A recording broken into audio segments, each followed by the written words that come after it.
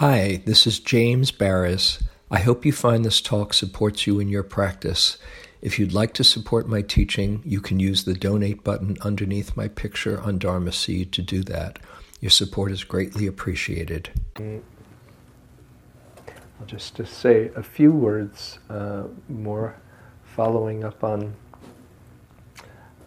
what's been said, and we'll take a little bit of time for some questions or discussion, and then we'll have a time to discover our natural state outside and moving our bodies and relaxing in those moments in our life. First, as far as the natural state that's here, this is not just a Tibetan or a Mahayana idea.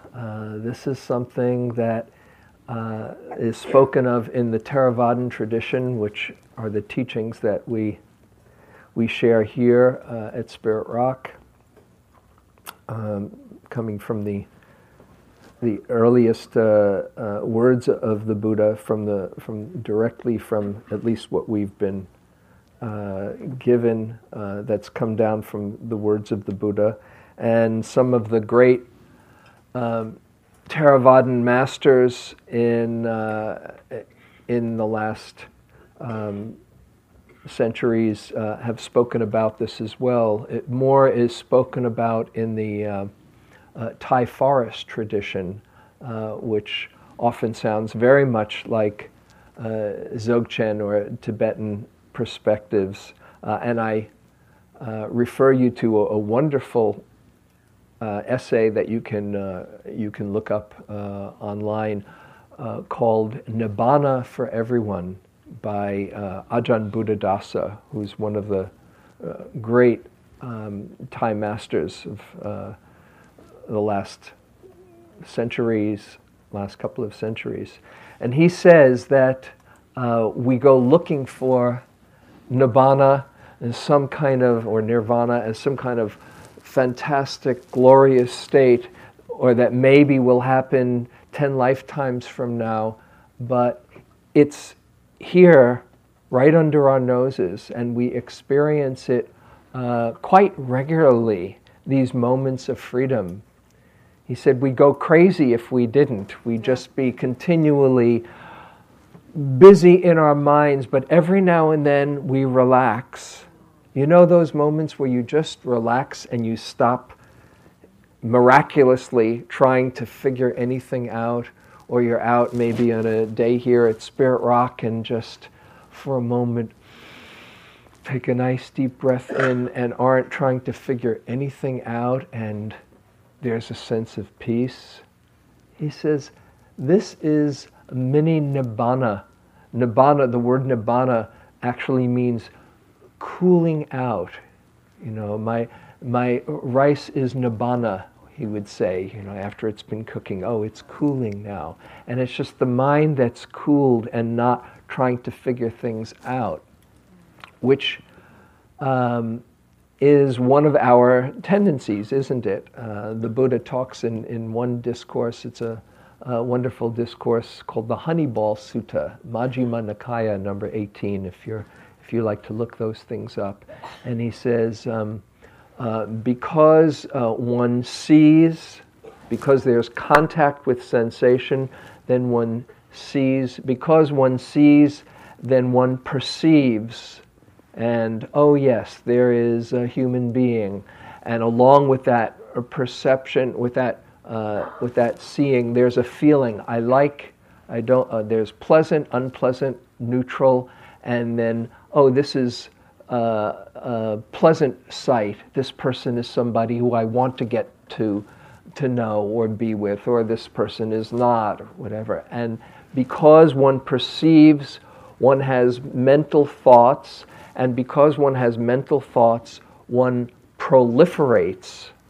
The mental thoughts proliferate, which has a beautiful word, an onomatopoeic word. It sounds like it is. called papancha. Try saying that. Papancha. One more time. Papancha. That is this burst of thought that is taking you away down to, your high school prom or what your next marriage and divorce or wherever the mind goes. And we miss what's right here because it gets activated. And it's not that that's wrong. It's not that that's bad. The mind shouldn't think. It's amazing. The mind thinks. Thoughts are not the enemy. They're not wrong. But when we don't see how it works, we get lost in our thoughts. And we forget the natural state that is here available all the time when we're not lost in our stories. And as people who've done meditation practice, it's very easy not to only get lost in our stories, as you know, if you take a look at your mind, but get lost in the things that we're looking at.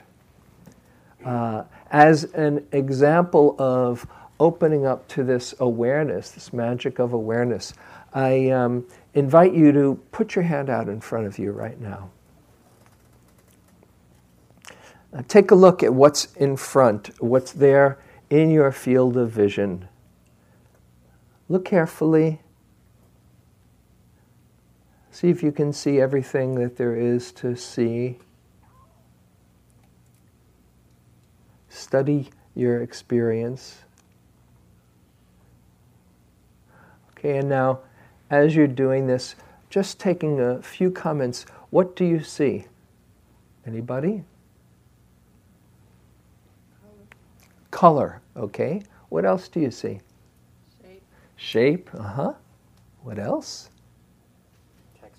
Texture, yes. What else? Contrast, yeah. Lots of things there. What else do you see? My bone curved. Your what? My bone curved the wrong way. Your bone curved the wrong way. Okay. That's it. You see? The resemblance of my family's hand. The resemblance of my family's hand, yes. So many things to see. Let me take a couple more. Movement, yeah. What else? Reflection, yeah. Mm-hmm. So many things to see. However, something that's there that's not so easy to see is the space that hand is in. Take a look again. Another way to see this experience is there's space with a hand in it. Tune into the space around that hand. Just a little shift of perspective, but that shift of perspective is a pointer to how we can start to tune into this awareness, which is here all the time.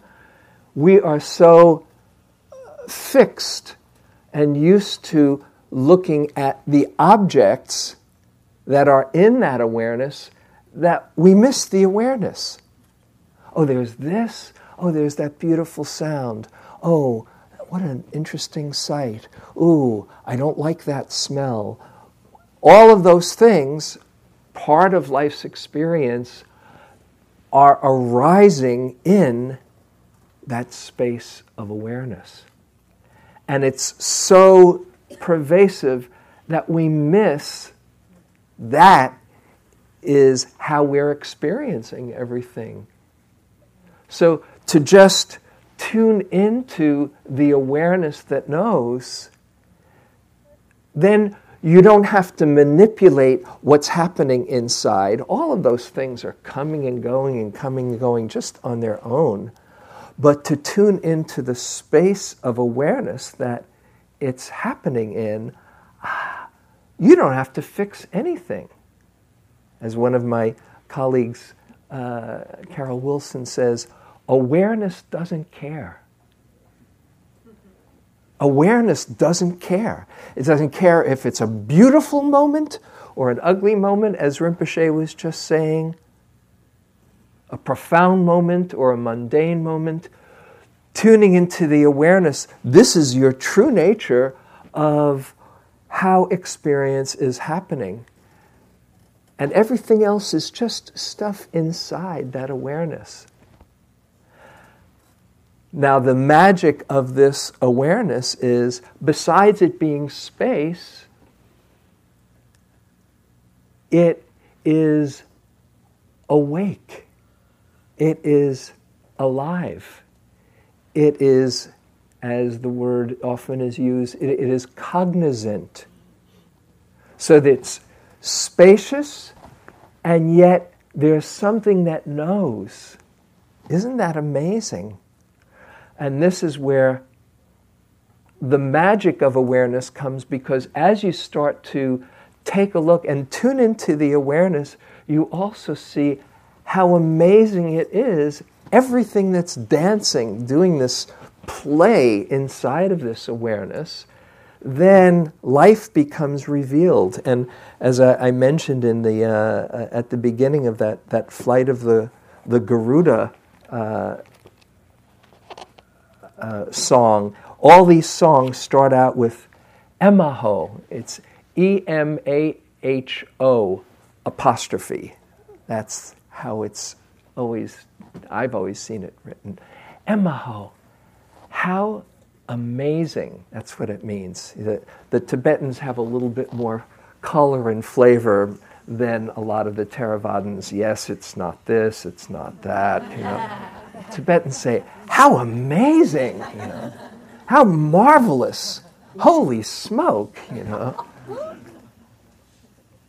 And as we take a look with this amazing awareness that can see, we also don't take for granted all the things in it.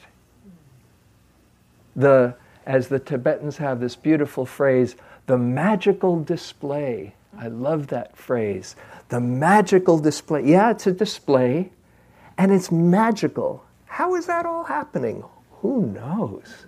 Last week I was giving a talk in Sacramento, and it was a talk on gratefulness, on gratitude. And I was driving from Berkeley to Sacramento. It's great to drive on an early Sunday morning on that freeway. And I was thinking, let's see, the amazing sense of wonder that comes when you're present. And then I was checking out, well, what's amazing about this moment? And then I took a look, and it was about 30 seconds of just exploration. And there I was, as I looked at my reality, listening through my smartphone, which is a lot smarter than I am often, through the Bluetooth that was transmitting through my car, Dire Straits, Mark Knopfler playing this amazing solo, purely for my entertainment, As I was going down the highway in my few thousand pounds of metal at 70-something, somehow being magically transported, and looking at my GPS that said, in 19 miles, 18.7 miles, you will make a left turn onto your next exit. What is going on there? Listening through my Bluetooth, whatever that means, to this amazing solo, as I just, without that, just seeing, driving to Sacramento. Oh my goodness, how amazing. It's all amazing. And when that was an amazing moment, but every moment is amazing. When you start tuning in not only to the awareness, but this amazing play of consciousness, Emaho, then everything becomes alive and rich and deep. And you can both let yourself be amazed by the magical display or just rest in the awareness that's knowing it, which is also amazing and quite extraordinary. I think I'll read to you just a passage from Theravadan. This is from Ajahn Amaro. This is a beautiful book called Small Boat, Great Mountain by Ajahn Amaro Bhikkhu, who was teaching a Dzogchen, teaching a Dzogchen retreat with Sokni Rinpoche, as Rinpoche had mentioned, a wonderful Dzogchen master who is a friend of our communities.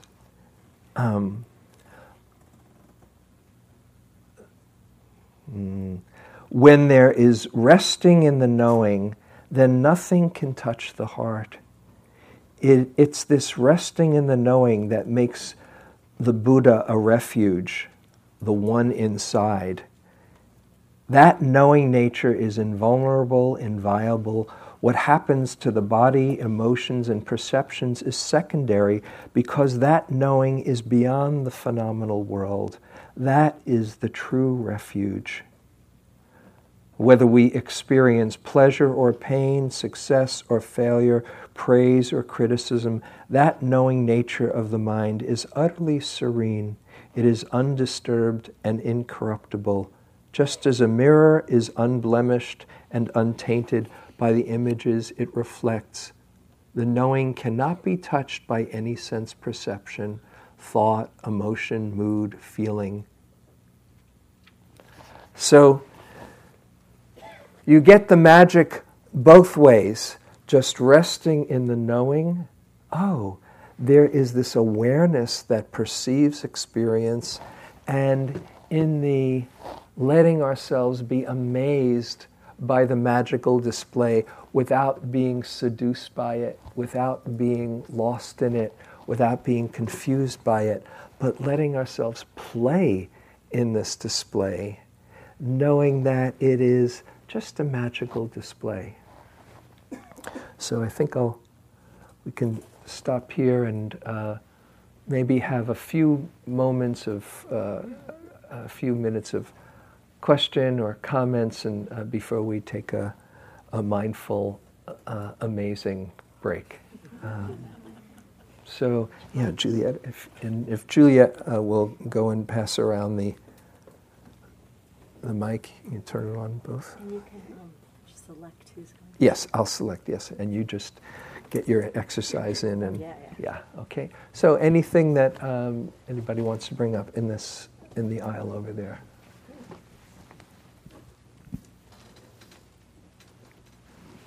Thank you. Hi there. Hi, and put it real close to you. Okay. There you go. Thanks. Yeah. I'm trying to reconcile this concept of awareness and kind of looking at it without being an observer. I'm struggling a little bit with making that leap to losing the observer piece, because we're talking a little bit about looking at it, or kind of almost being outside, and yet I understand that you're not supposed to be an observer. Is there a way I can make the leap? Okay, the big leap. Yes. Do you want to say something? So, the leap from not being the observer to the knowing.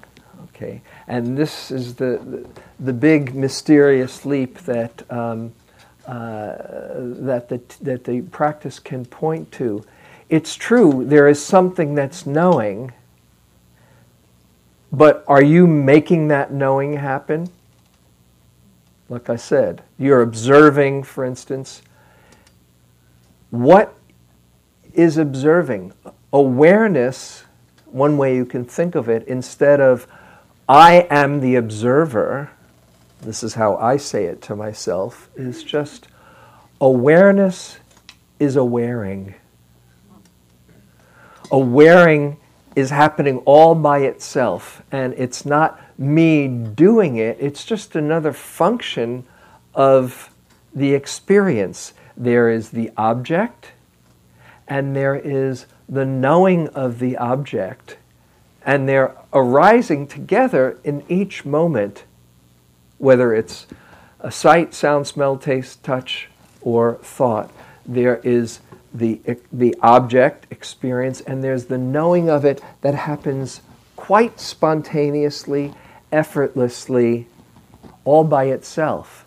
So to have that relaxation where you're not doing it, but there is knowing happening. If you just remove the one who's knowing and just see awareness also as a component of that experience, then it's freeing.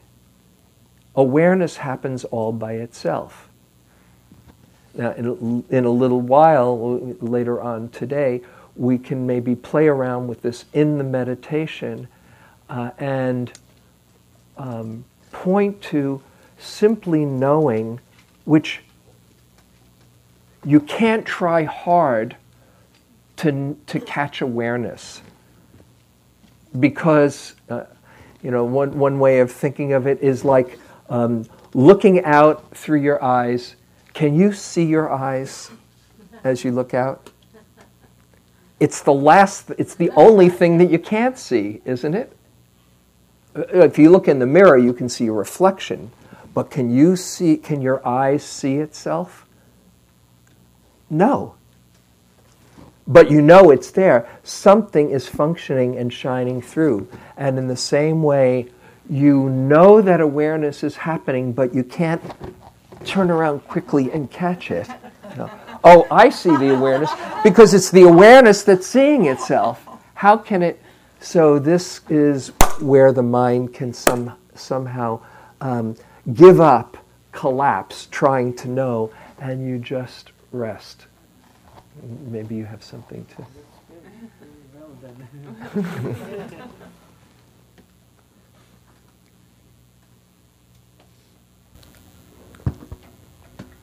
I don't have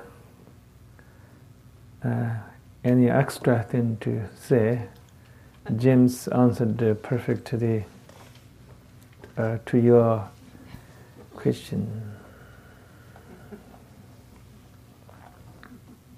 You are saying that there's a struggle in order to experience the dissolution of observers. So enjoy that struggle.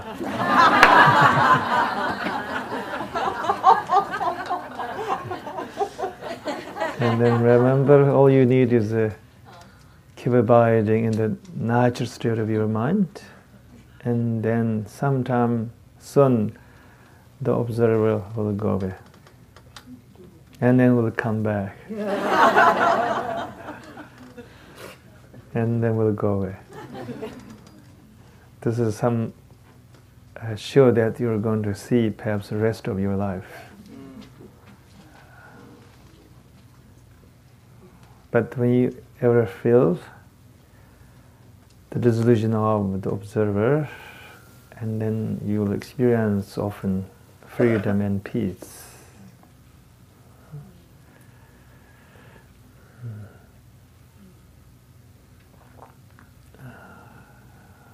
So let it happen to you, this dissolution, the dissolution of observer, let it happen on its own. Don't try to make it happen. Don't try to dissolve the observer. Just stay, abide in this natural state of your mind.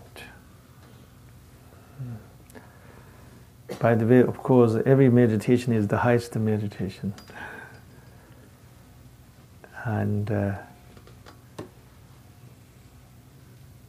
And yet, in the end, when you're exhausted with all the meditation practices, the last meditation that you'll be interested in is this, abiding in the natural state of your mind. And this art of meditation is taught in every tradition. In Theravada, Zen, Vajrayana tradition. How's Tom doing? I may want to share some personal experience about that. Yeah, go, please.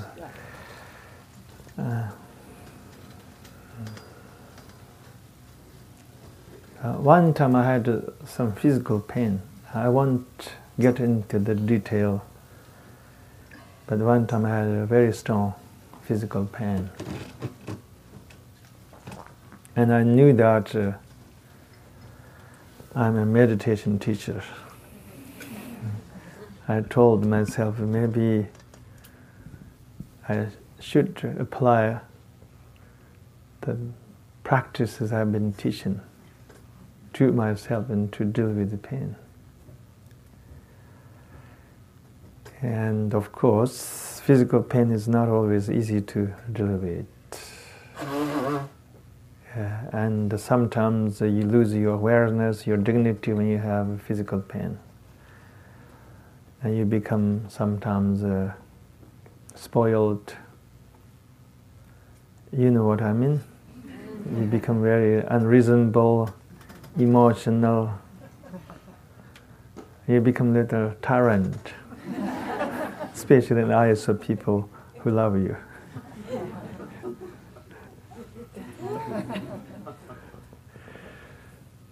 So anyway, at one point I tried to abide in this natural state of your mind, and I had some moment of this amazing recognition that I'm just this awareness. Not in an extraordinary sense. When I say awareness, not like I'm being this some kind of Atma or divine self, nothing like that. It was a very ordinary recognition, feeling that I'm awareness because I'm aware of what is happening. But somehow I also lost in that very moment my fear and my hope as well. I couldn't get into this state of mind where I may have lots of fears or maybe making lots of pessimistic predictions about my future. So I felt this awareness, and then pain, everything's happening as some kind of indescribable myriad display of the life's reality, which is beyond my control. Almost I was able to say Emaho, not exactly. Almost. I was able to say Emaho to my pen. I wasn't there yet. So, but I kind of lost the everyday identity. I just felt I'm alive. I'm just aware of what is happening. I'm just awareness who's just witnessing this undescribable myriad play of life. Sometimes can be painful. Sometimes can be quite joyous and ecstatic too. And so all you need is abide in this natural state of your mind. Don't try to that the dissolution happen on time. It will happen if you just abide in that natural state of your mind, and that the natural state of mind is the fourth state the Buddha was talking about. Buddha often said, if you want to realize Nibbana, go into forced and meditate. The forced is sometimes a metaphor for that natural state of your mind. Sometimes, of course, literal. That's where many people in Asia meditate in the snow mountains, in the forest, but it's also metaphor for that natural state of your mind. The beauty about the natural state of mind is that it's so accessible. You don't have to experience samadhi to get there. You don't have to go through a whole series of altered states of mind or religious experiences or transcendent phenomena to get there. It's already here. And sometimes the hardest thing to see is the closest thing to us. That's why the eyes cannot see itself, because it's so close to it. Lama Mupam, master, Dzogchen master from the 20th century, writes. Let me recite this in Tibetan, then we go into the walking meditation. Yeni nipi sori de ba dan wan wi kepre so la mertu jang.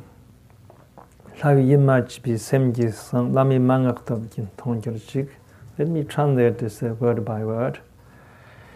It's intrinsically present in each of us. And because that, it's beyond all effort. And it has nothing to do with your level of your faculties. Means it has nothing to do whether you're intelligent or not.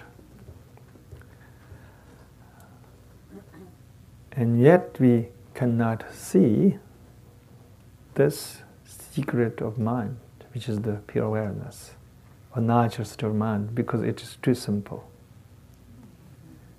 because it is too close. This is what he said. So now the meditation instruction is a very simple, which is not to try to change your mind, just leave your mind as it is. Don't do anything to your mind today. Don't follow your thoughts. Don't try to get in a very beautiful, ecstatic state of your consciousness. Just leave your mind as it is and be a witness.